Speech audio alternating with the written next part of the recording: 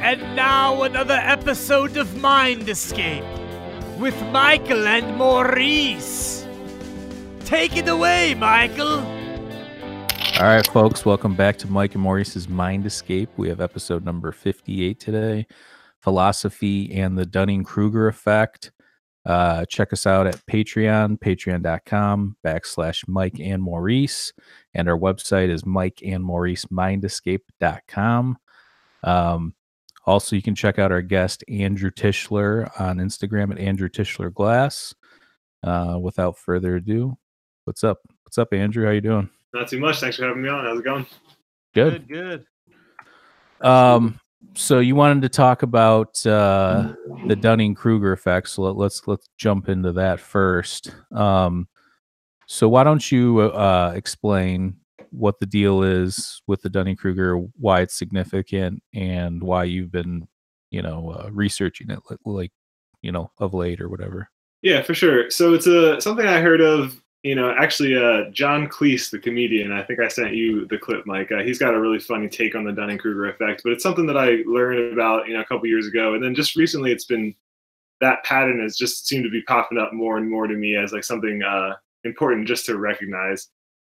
So just real quick, the Dunning-Kruger effect, it's, if you ask someone randomly how good they think they'll be at something, let's say like a certain skill, like maybe you're watching a professional sport on the television or something, you say, well, I wonder if I got to try that, how good would I be?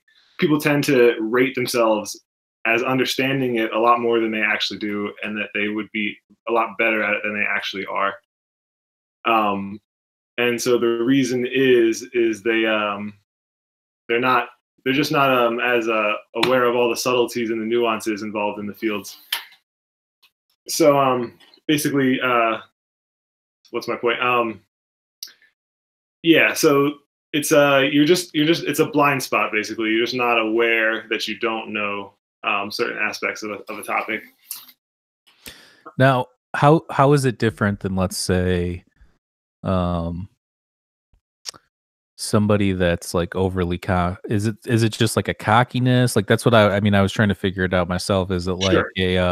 a light form of I don't even know, maybe illusions of grandeur. Yeah, no, yeah, but almost like borderline mental personality, like not a psychopath, but something, an egomaniac, maybe something along those lines, where it's like this guy's got a huge ego, it's inflated, and does that play into it, or what do you think it is? I think not so much, only because the idea is that we all tend to fall victim to this kind of bias. So it's something that's just sort of easy to go through. I'm not exactly, we'll talk about the exact cause. I don't know if it's egoism exactly, or I think it's just kind of it's a sort of naivete. You just haven't thought about the thing before. So if I was watching a movie and I saw an actor and I was like, oh, I could do that. Exactly. I can do that better. That's so it's that subtle sense of I bet you I could do it better. So I think it's Maurice does do that, by the way. Let me just point that out. Maurice is constantly telling me how shitty movies are. I could make a better one. I never said I could. I'm just pointing that out there. Okay. Right. Well, that's what's so funny about it. So it's something that we all experience. So I think it's pretty typical, and that's again, it's another reason why I say it's literally a pattern I see everywhere. So it's just this idea that basically, the way I think about it is, like I mentioned, it's a blind spot. So you just don't know what you don't know. So, okay, so here's John Cleese's funny take on it. It's the same set of information that would make you good at the thing is the set of information that lets you know whether or not you're good at that thing. So it's a little bit confusing. Yeah. But it's just the space in your brain, right? Like, okay, so the energy that I spent on not knowing it and knowing something else took away from me knowing that thing, is basically what you're saying. No, basically the information that you need to tell yourself whether or not you're good at that thing is the same information that it takes to be good at that thing in the first place. Okay. Yeah, that's what I'm saying. So for instance, let's just say you went to school and you studied philosophy. I went to school and I studied physics, okay? If I pretended to know about philosophy, it's because I put all my energy into physics. And I mean, I know that there's people that are just dumber that just don't care, period, about any of that kind of stuff. But Right. I'm just saying, in terms of, don't you think that has to do with putting all your energy into something else, and therefore you want to have an opinion on something, but you don't necessarily know what you're talking about, from that kind of a standpoint? Yeah, that makes sense. I mean that yeah, I could see that, but I guess it's just I don't know. I guess it's just describing a peculiar situation where you don't have the thing that is, the thing that you need is the thing that you're also missing, and so it's for whatever reason you're just not aware that you don't have the relevant information. I don't know. Yeah. But do you though? Because sometimes I think, and I thought about this too. We've all done what you're talking about, this Dunning Kruger, where you're like, oh, I could do that, or at least you've thought it in your mind. I'm sure most people have at some point. But I think to myself, like, I know when I say it that it sounds wrong. You know what I'm saying? Like, I know when I'm saying it sometimes where I'm like, no, there's no fucking way. You Right. know. Well, so that right there is the kind of the solution that I want to end up bringing up is the solution to the potential problem of the Dunning-Kruger effect. But let's take it another direction. So the way that I saw it popping up in philosophy is like, let's talk about, like, again, I like to talk about the word worldview. So like, what worldview do you walk around with every day? Okay. So what I'm thinking of is you and I and Kevin, we all have, like, we're Americans. We were raised at a similar time in the same country under the same education system. So we all basically share a really, really similar worldview. But the funny thing about that worldview is most of it is not something that you and I like directly put our hands on and understood. We know the sun's up there. We know that there's space rockets, there's cars, there's technology, there's all this energy stuff, like all of this stuff is going on in the world. We don't understand mostly any of it, but we witness it every day. And so the Dunning-Kruger effect is that kind of thing where you say, like, well, to me it's this idea that you're not completely blown away by every single little thing in the world all the time, right? And it would be unreasonable in a certain way to be completely blown away all the time. But the reason you're not is kind of like, to me, the Dunning-Kruger effect is that you'll see what is essentially a miracle, like a car drives by. But because you don't know, because you can't tell and explain to yourself how much of a miracle that car is, you sort of can take it for granted. You say, yeah, you have the word car and you know that it moves you around, but we don't know how it works. And so that space between knowing exactly how it works but knowing what it is, like, all of that information is invisible to us when we see the car. We don't even know we don't know. We just kind of take it for granted. And that sort of taking it for granted to me is a bit of the Dunning-Kruger effect on like a larger scale. It's something that we do literally all the time, taking something for granted. So if you look at a thing but don't completely comprehend it, there's an element of the Dunning-Kruger effect sort of going on. Does that make sense? Absolutely. So, and you don't know, so you don't have a moment to question it. That's really the thing, is you're missing like these signals that like let you know that there's something you're not grasping. And so that's why it's easy for all of it. It happens to all of us all the time. It's actually, like I said, it's kind of a chronic thing that we're all faced with, is we're constantly like not bowled over with amazement by things. Do you think that's a construct of America, or?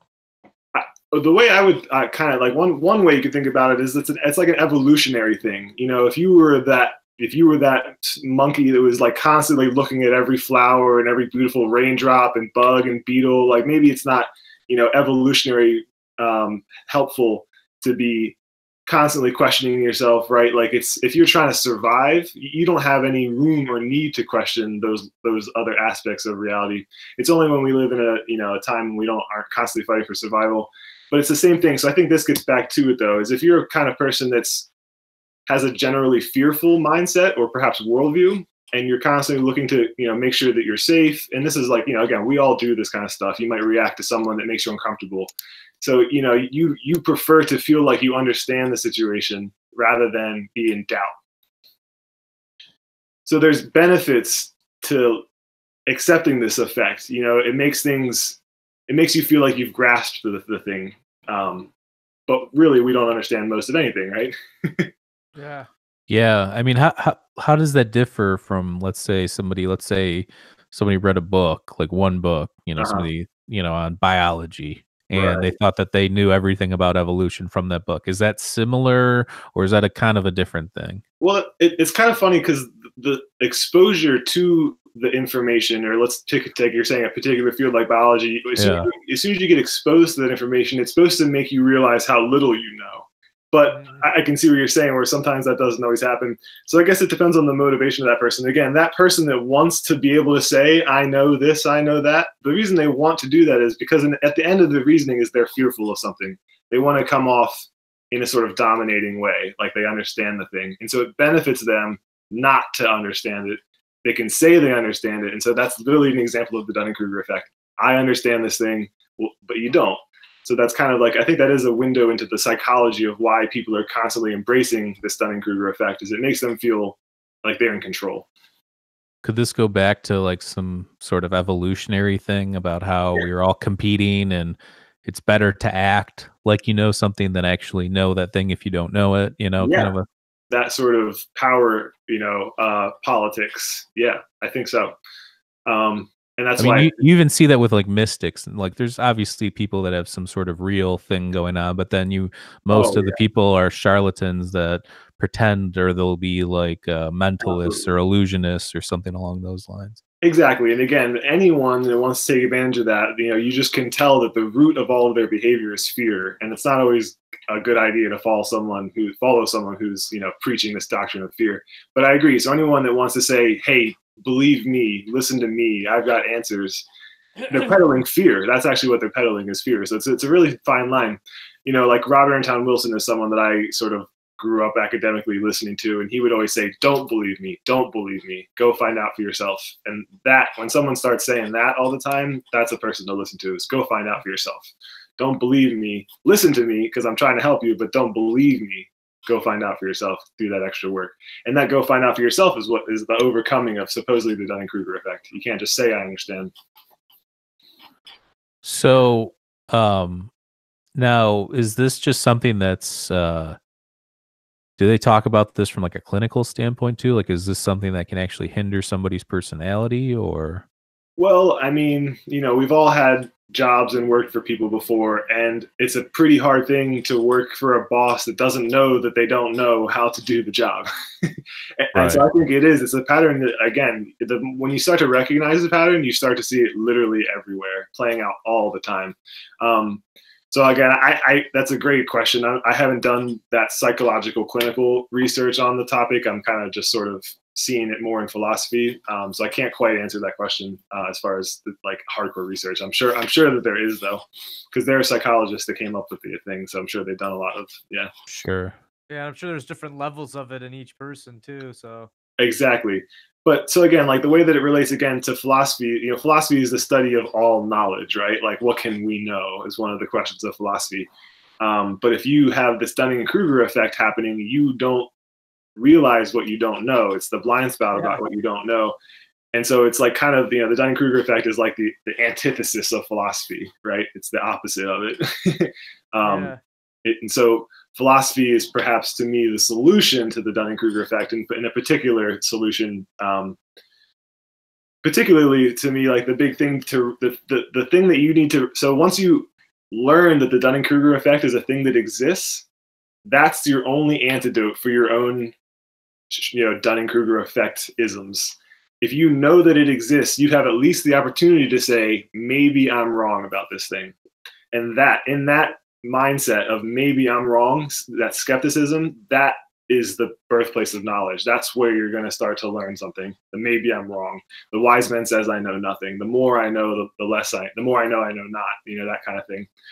And again, do you think it plays into, though, like, so that sometimes we're just bored, or we believe, like, we see something and it's just not, like you said, or I think you might have said it a few minutes ago, something's just not impressive anymore. Like something's not as, wow, look at that. So like, here's an example. I just watched that movie Free Solo the other night. If anybody that hasn't seen that, that's a fucking amazing movie. Okay. Sure. All right, I'll rent it tonight. You sold me.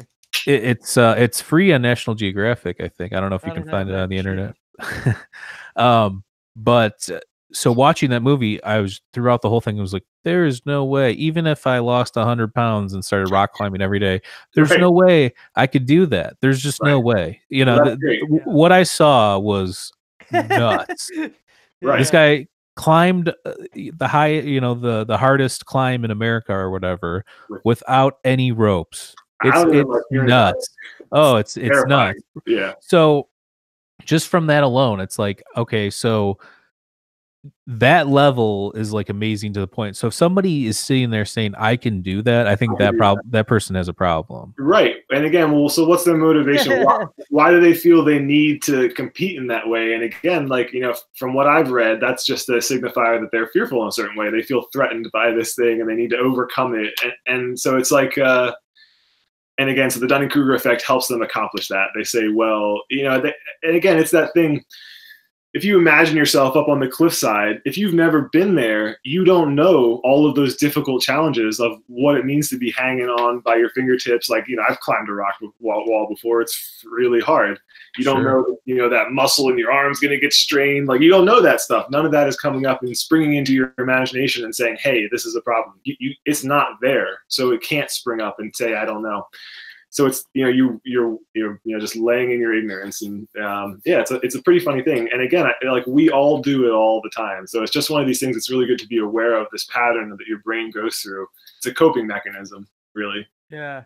I mean, I think what I used to do is I used to externalize that when I was younger, like in my 20s, just kind of this brash, oh, I could, you know, whatever, I'll figure that out. Or, and especially, the younger you are, because you have less life experience. And so, well, but here's the other weird thing. I will say this. So when I was learning to play guitar and I would see people and be like, oh, I could do that. So it would push me to go try and do that thing. And in the process of doing that thing, I would actually get better at it. Now, did I get to the level that I thought I could do? You know, sometimes, but most of the time it was just pushing me in that direction. Absolutely. Well, so then there's a chart or a curve. Yeah, I have it right now. It's hilarious you said that. Yeah.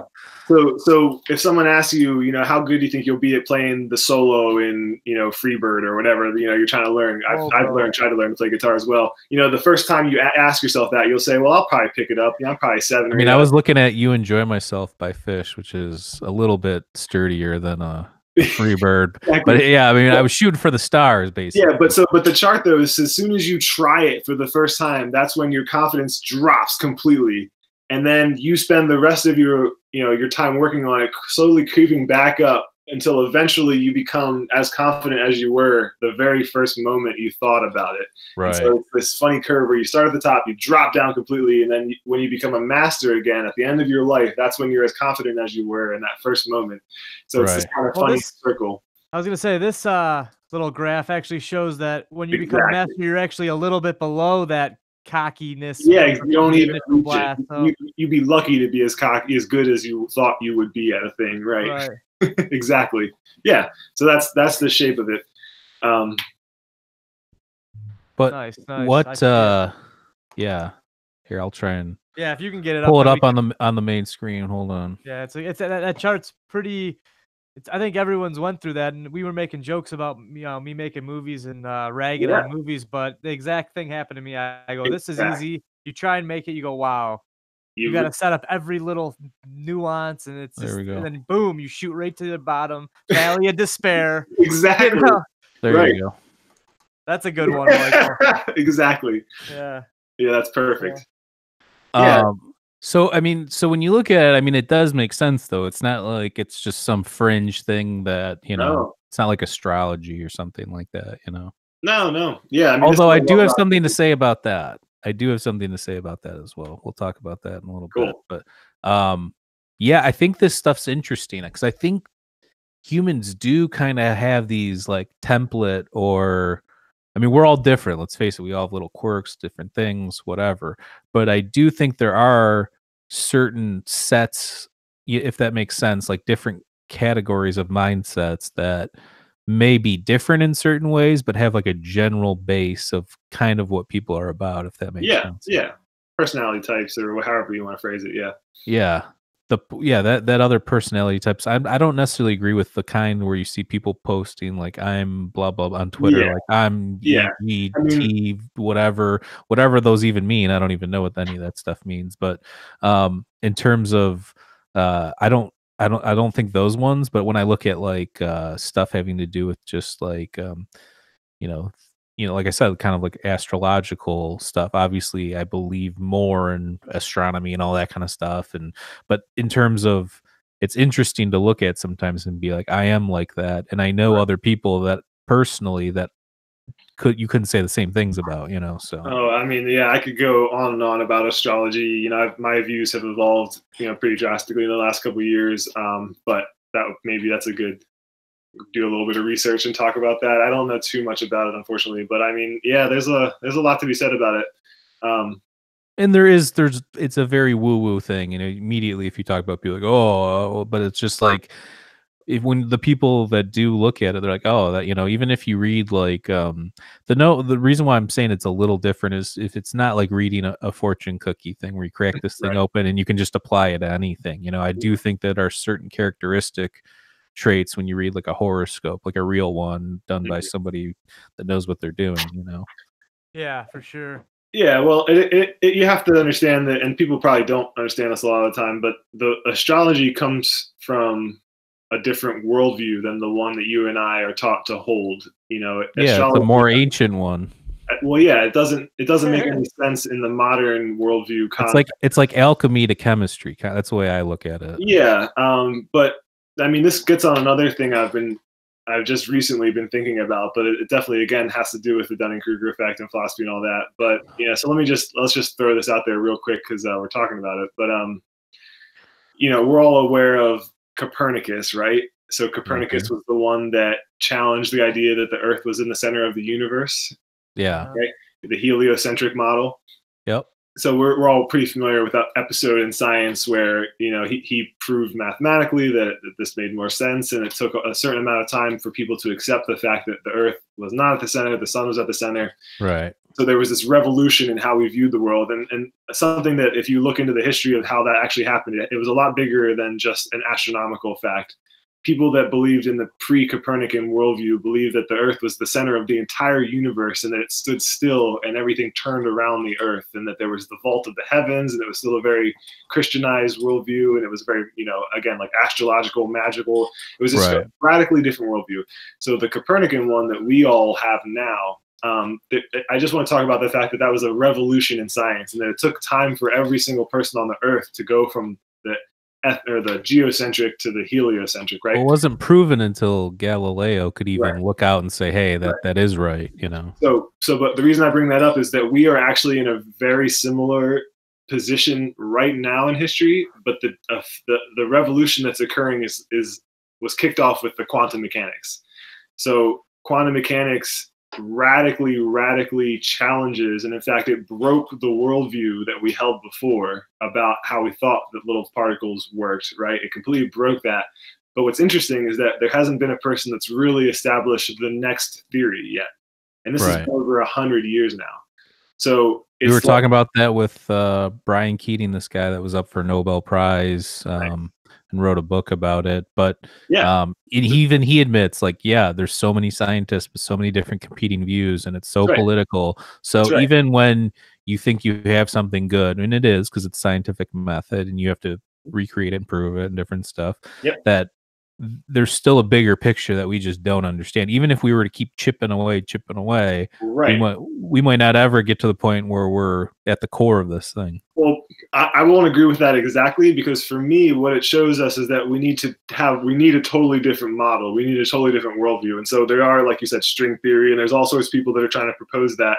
But as long as we stay within the worldview that we were given originally, it's impossible to solve those problems. But the whole thing about science is trying to solve as many of the problems with as few of the assumptions as possible. So it's just when you put the problem correctly, the answer is a lot more forthcoming.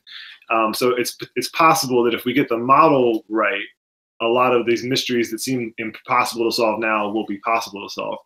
And so again, the reason I bring all that up is that it's just, first of all, it's nice to recognize that we're living in this time where our old assumptions need to be challenged, but there's nothing to replace them with. So we're living in this really, really exciting time. And again, but we're not really acknowledging that. We're more having this Dunning-Kruger effect that, we think we know how the world works. And so we say like, well, astrology is bullshit, but that's from the old worldview. So what would it look like in the new worldview is my whole point. And we're just on this huge horizon where no one can really say for sure what is real and what's not anymore. And I don't mean to be woo-woo about it. You have to be very scientific, but there's just a lot more possibilities now with a new model. The new model can just give us a lot more insights than the old one did. And I find it almost frustrating because very few people are acknowledging that we're in this really exciting time where like literally the nature of reality is being challenged. Well, you've got, you got all the new different science stuff coming out. You've got AI that's becoming huge. You've got psychedelics, which I don't even mean. I mean, I agree with you, but I just mean like physics and like how. But even that. I mean, look, I think we're falling back on our old ways too, because most of the scientists that are studying that are falling back on this multiverse theory now. So it's like they keep pushing to this other thing when they haven't even proven the other. Like the Big Bang still isn't even proven. Well, that's right. So that it's a really exciting time. And again, it shows that like it's just really worth it to try to challenge typical assumptions. And so like a worldview is this like Dunning-Kruger goggles that you put on, and it answers these things for you, and it doesn't leave room for questions any longer. You're like, oh well, I know how the world works, but the point is that those goggles are wrong. We know they're wrong. That's scary too, because that's the way most people feel about science. Most people feel like they went to school for 12 grades or whatever longer for college, if you're going to become a scientist, or you're going for a lot longer, whatever. So even then, but so the difference between a scientist and somebody is out of college is that somebody just went to school for 5 to 10 years longer. Maybe. Yeah. No, exactly. But they're still working with the same model, and right. That's what I'm saying. And I'm not saying that that's not amazing, and those people aren't on the frontier of all this stuff. I'm saying that they are still a human being with cognitive bias that is still pushing an agenda where we're supposed to just believe, when there's plenty of smart people that could just be doing the same thing. Like I think that was your post that you made on Facebook that I reached out to you. I mean, obviously we talk and stuff, but you posted something about continuous learning, even when when you're older, and continuing to find out things and have a curiosity for different topics. So I think that's where that comes into play, is like even scientists that think they know it all. Well, I mean, I'm sure they're doing research and looking at other people's stuff too. But true. Yeah. Like our worldview is one where we think that it's enough to just get a primary education, and then we can say, well, now that I know how the world works, I'm going to plan my life accordingly. But with all these assumptions built in, basically these authoritarian assumptions, it's essentially a way to be ruled over. That someone tells you how to feel about you have one life to live, and someone tells you how to feel about it when you're a child. And now we live our entire life in this bubble that we know is wrong based on the scientific research, yet that we're not challenging ourselves to get out of. And so that to me is, again, the essence of what's kind of terrifying about it, is that, I've got this one life, and they're telling me that I'm particles, I don't have free will, and I'm going to be dead when I die, and none of it matters. There's this whole for me, this stuff is always just so loud in my head.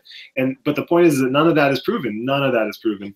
So we can open that back up to like ideas that really, that feed our heart and soul and make us feel more whole. There's something depressing about that, though, isn't there? Like about that worldview, the let's say Sam Harris. Well, that's what I'm trying to. Richard Dawkins worldview, where it's like, there's something, and I'm not. Look, this is what I'll say, and I mean, we do some pretty fringe and woo-woo topics on this podcast, and I enjoy it because I like looking into the stuff, and some of it's BS, and there are things to some of the things, so it just depends on what it is. But I think there's something romantic about looking at that side of life, and it gives you like hope. Hope that there is, it gives you a purpose. And I understand what the humanist, perspective is, oh, I'm just, this life is my God, and I'm going to do everything I can to be the best person I can while I'm here. And that's great too. That philosophy works too. But I think you see a lot of those people demonizing the people that want to have that romantic thought of life, Yeah, because I mean, and this is, I was, the basically like the end of the bottom bones of the conversation is that unless you are an absolute transcendent expert on a topic, you don't have the opportunity to state anything about it, right? And again, none of us are transcendent experts on anything, right? And so the idea that we can live in a stagnant worldview that we're sure about is itself a falsity. Anytime that you say, well, I just know I feel this way about the thing, you're missing an opportunity to like challenge that opinion. And so it just sort of points to this, again, it's taking away the mundane and pointing towards the absolute miraculous about how miraculous life is, and that you could get out of bed and just be just stunned by the sunlight and by everything, like a psychedelic trip where it just reminds you that everything is just completely stunning, that we don't have to live in this boxed in worldview. And not only that it's more romantic, but it's more scientific to get out of that worldview. It doesn't have to be that we're just turning towards something that makes us feel better, although it does make us feel better. It's my whole thing too, is that it's way more scientific to start looking at more broader options than the one that we're given. So it's just like once you get a hold of this pattern, you start to again see it everywhere, and you see it pervades all the levels of your life. And you're like, wow, okay, so this is like a little grip hold where I can move and grow myself from by acknowledging what I don't know. It's such a powerful thing. So like I said, you see it everywhere. These patterns is everywhere. Isn't that a Tesla quote too? It's like, once science realizes that by studying the metaphysical, they'll make more, leaps in progress in this amount of years, or it was something like along those lines. I remember that. I didn't think of it, but yeah, that's exactly right. Exactly. But doesn't that make sense too? Like, I think he was looking at things from like beyond the edge of things, and from there he was finding stuff that wasn't being found before. When most scientists look at things the way they work from the process from the ground up, as opposed from the Well, right. So I'll give you my metaphor that I explain to myself when I think of exactly what you're saying. Is there's two types of scientists. Again, it's the simulation theory metaphor. So let's just go with this thing. You have let's say we are in a simulation. There's the type of scientist that studies the pixels that they see. They study what the simulation gives them, right? They study the reality that the simulation presents them, and they do the science on that. But then there's another type of scientist that actually gets outside of their own particular simulation and studies the code, and not just for their simulation, but for everything that is on that entire computer, right? So if you're mistakenly, and this is what Maya means, the world is illusion. The world of our senses is an illusionary world. That's what that means, is if we're in a simulation, the thing that the simulation wants us to see is a physicalized version of the actual code, the actual reality of the thing.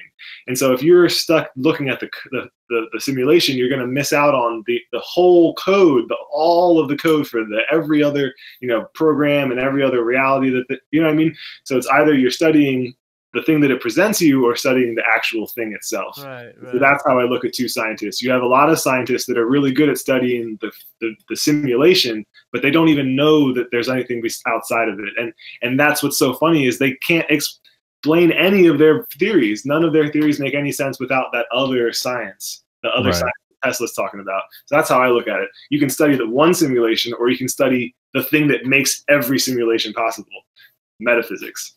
That's how I see it. Yeah, that's a good path for sure. Exactly. It's a really powerful metaphor for the new type of, again, this is the new worldview. The old worldview is we live in a single reality and it's all that exists. But the new worldview is that we live in a single reality amongst not the multiverse theory that you get told where every time you make a decision, there's a new Kevin, there's a new Mike, and you split, the one Mike did. Not that. I'm talking like way vaster than that. Like, realities with different types of physics, realities with different types of beings, realities, if you read some of these people, Swedenborg and Robert Monroe from Tom Campbell, they go to different, not planets, they go to different realities and talk to different beings on different planes, and you know what I mean? So which world do you want to be in? Like, I could tell you which one I think is more compelling, and I think Rudolf Steiner was dabbling in that stuff too. Exactly. I mean, he goes and just, it's amazing. Swedenborg, Steiner, the thing with Steiner is he doesn't commit it to paper. He never tells you about those experiences. But like Swedenborg is one that gives you a couple glimpses behind the curtains at the experiences he had. So it's so frustrating that Steiner doesn't talk about it. And he's got this kind of personal code that he follows. There's a reason why you don't talk about it. The Buddha did the same thing. The Buddha never talked about his actual experiences. He only wrote about what would get people to those experiences. Right. But yeah, I mean, it makes sense. And look, most of this stuff is just perception too. You know, like I don't know what things look like. You know, if somebody put me in your brain right now and I was your consciousness, it would probably be pretty jarring. Like you know, like pretty alien. Yeah. Right. So I think that, you know. Well, I will say real quick, because I like that you bring that up. Steiner, my very favorite book is The Philosophy of Freedom. I kind of get like all of the foundational knowledge. The reason I can talk about anything is that's where I learned a lot of like this new worldview I have. So it's a really great book, but he talks about that. If you were to say, take like, you know, an alien or something like that, or a being with another type of body. But the thing he actually makes a really interesting point though, is that with percepts, with things that you see with your senses, that's one thing. But with concepts, it's actually a different ballgame, because you can't have a different concept of a triangle than an alien. If it's a three-sided figure, it's a triangle. It doesn't matter what species or what reality you're in. So the code is transcendent, but the percept, the simulation, is dependent on the body of the individual, on the world they're in. But there's an objective and a subjective side to everything. But the fact that the objective does exist and that we can get to it, we can all agree about what a triangle is. That gives us the potential to agree all of what like love is, for example, or these higher values that we think are abstract. They may actually turn out to be objective, that anyone can grasp them despite what their consciousness is like. So it's a really interesting point. Yeah, I mean, love's pretty interesting in itself. It's yeah, I like nobody can really explain it. You know, it's a feeling. Well, no, see, you got to be careful though, because this is what Philosophy of Freedom is all about. Again, this is a very particular worldview that I've been developing for a long time. But for Steiner, I like to go through. I have this like sacred trinity, right? So it's existence, freedom, and love. Those are the three parts of this trinity. So the fact that you exist means that you're here to do a thing. If there was nothing for you to do, there wouldn't be any reason for you to exist, right? So there's got to be something going on for you to exist to do. Well, the doing is an action. So that means you have a sense of freedom. You are able to do something. You are free to do something. So the fact that you exist proves that you are free to do something. And then the thing about love is that if you want to commit a loving action, you can't be told to do that thing. You can't have a God tell you to love him, because that's not love anymore, right? That's that classic thing. You can't be compelled to love something, because then that's power. That's like you're influenced. Yeah. You're not free to love them. So you have to be free in order to commit a loving act, and you have. That's why people think the God in the Old Testament's the demiurge from Gnosticism, because right. You shall not love any other god but me. You should not hold any. You know, like right. He's got an inferiority complex. If you really created everything or whatever, you wouldn't. Yeah. So that's an absurd thing. So a love cannot be compelled. So love has to be free, and a person has to exist to be free. So this is the sacred trinity, that love is the same thing as freedom, and it's the same thing as existence. Existence, in order to be free. A free act is always a loving act, and it's a little bit convoluted, and that's Steiner's that's what the Philosophy of Freedom is about, is that if you can transform your actions from something that's compulsive by nature to something that you choose to do for yourself through your own knowledge, then you can start making loving actions. So you may do something correct by nature, but according to Steiner, that wouldn't necessarily be a loving act, because you don't know why you're doing it. But if you know why you're doing it, then you're free to do it, because freedom and knowledge are the same thing for Steiner. So it's this whole thing. But so love for Steiner is it's a point of knowledge, and it's actually something that it's an action. Love is an action, not a feeling. Yeah. Sorry to go. That's the whole. I think love is beyond that. To be honest with you, I think love isn't. I think love is something. It's not an emotion. It's not I said feeling, but that's the only way I can quantify it with words. It's wisdom. It's beyond. I mean, it's something that's metaphysical or transcended beyond just this meat body or these meat bodies that we have. Like I think it's something that's, if consciousness, we find out that it's beyond just our own brains and extends out into whatever. Which I is think mostly proven, but yeah. right, but we'll find, I think we'll find some breadcrumbs on love there probably. Oh, absolutely. Like I think love is the transcendent nature of reality. Love is like the foundation of all of reality. Well, yeah, that's the basis of what's his face, Tom Campbell's My Big Toe, is that That's right. everything, the entropy funnels down to love. So Exactly. I mean, I can get, like I said, I like his books, I like his philosophy, I can get down with it. There's certain things I don't agree with that he says, and certain things, but it's like he said, there's going to be things that change or whatever. His thing's more of just like a platform to work off of, Yeah, so absolutely. Yep. Well, it's hard to agree with everything from one particular person. We're all individuals. right. We're not the same. So And how could you exactly. agree with every single thought from one person? And it's that back to the message of this episode anyway, is that it's not even really important to agree or disagree in the moment. Everything is just information that you can work with and hold and move forward with and react with.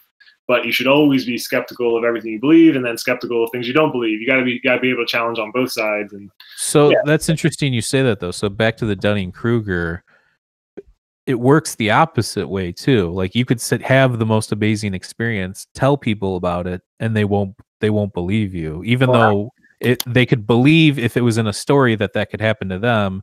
When you actually tell somebody that's the case, or hey, I just saw an alien, or they'd be like, no, you didn't. But if they saw a movie, you'd be like, oh, if I was going to see an alien, I'd do this, or whatever. No, totally. And this is actually a second whole aspect to the Dunning-Kruger effect that as I was thinking about this episode and all that, I thought of it's not just knowledge that's invisible to us, like you're saying, it's also other people's experiences in life. So it's impossible to know what it's like to be in someone else's shoes. That's that classic thing. And you'll literally never have the opportunity to do that. But to think that you have the ability to override their experiences, that's that ultimate sin against knowledge and whatever. It's the Dunning-Kruger effect. To say like, well, I hear what this person is saying, but I just don't agree with them. Well, of course you don't, because you literally could never know why they're saying what they're saying. But that doesn't stop the validity of what they're saying. And so if you recognize your own inability to recognize those experiences, it makes you more, it's about empathy. Right. So it's, and I guess empathy is, it's you don't have to walk in their shoes. I think empathy is loving them despite having not walked in their shoes, right? Like I don't need to be there to know that I can accept what you're saying. So it is a very difficult thing. But the personal experiences are another. I mean, that's a fundamental thing that Dunning-Kruger effect. Well, the reason why I bring that up too is, let's talk about Plato's cave for a second. Okay, cool.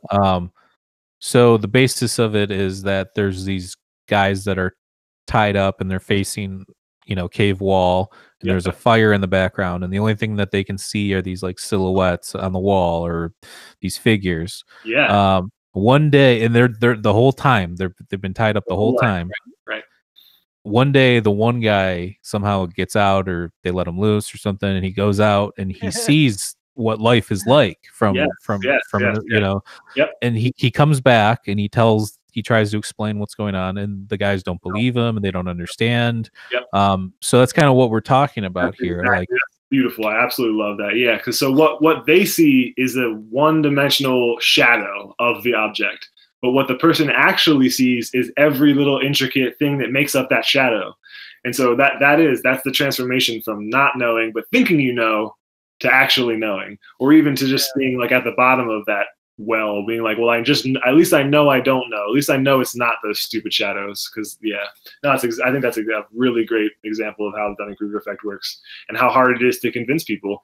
And so, like I said, the thing I would take away from this episode is that you'll never get all of the knowledge, but you can at least remind yourself about the Dunning-Kruger effect. You can know that the Dunning-Kruger effect exists, and when you get into an argument with your spouse or with a neighbor, or if you're with a professor or your boss, you can step back and say, well, we're both experiencing this Dunning-Kruger effect thing, and you get an opportunity anyway.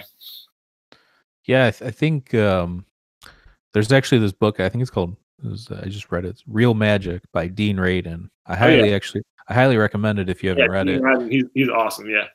He's got some cool philosophy stuff in there, and I mean the book's about psi work, but did you watch that movie I told you, by the way? I haven't gotten to it yet. Like I've watched so many of the documentaries, but I'm sure I'll also learn. I don't know much about Pat Price. I'm definitely gonna have to get to it. Yeah.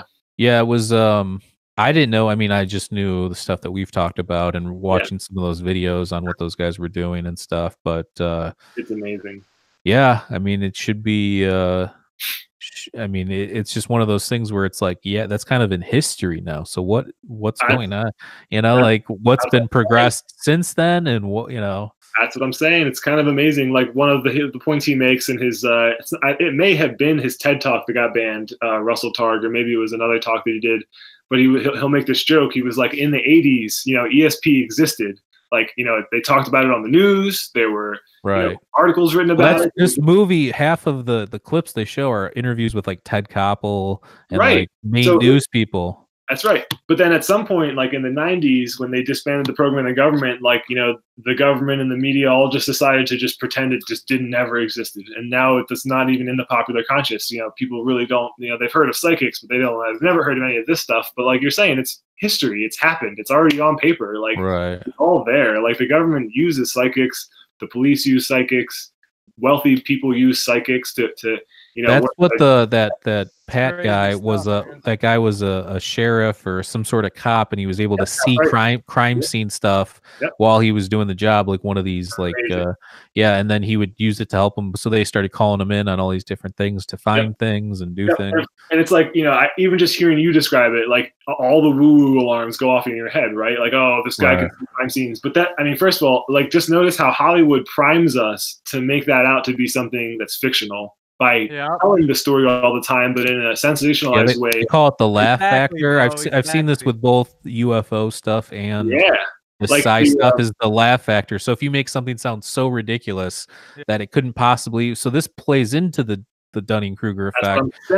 It's using this psychology to like affect what people do and don't do. So it's amazing. Like I've come to the point now where I consider our education that we received as children to be nationalistic indoctrination, because it was never meant to make us learn, how to learn. It's not learning how to learn. It's being taught particular facts. So we all have this nationalistic idea of what our country's history is. We have this national. Learn this and you're done.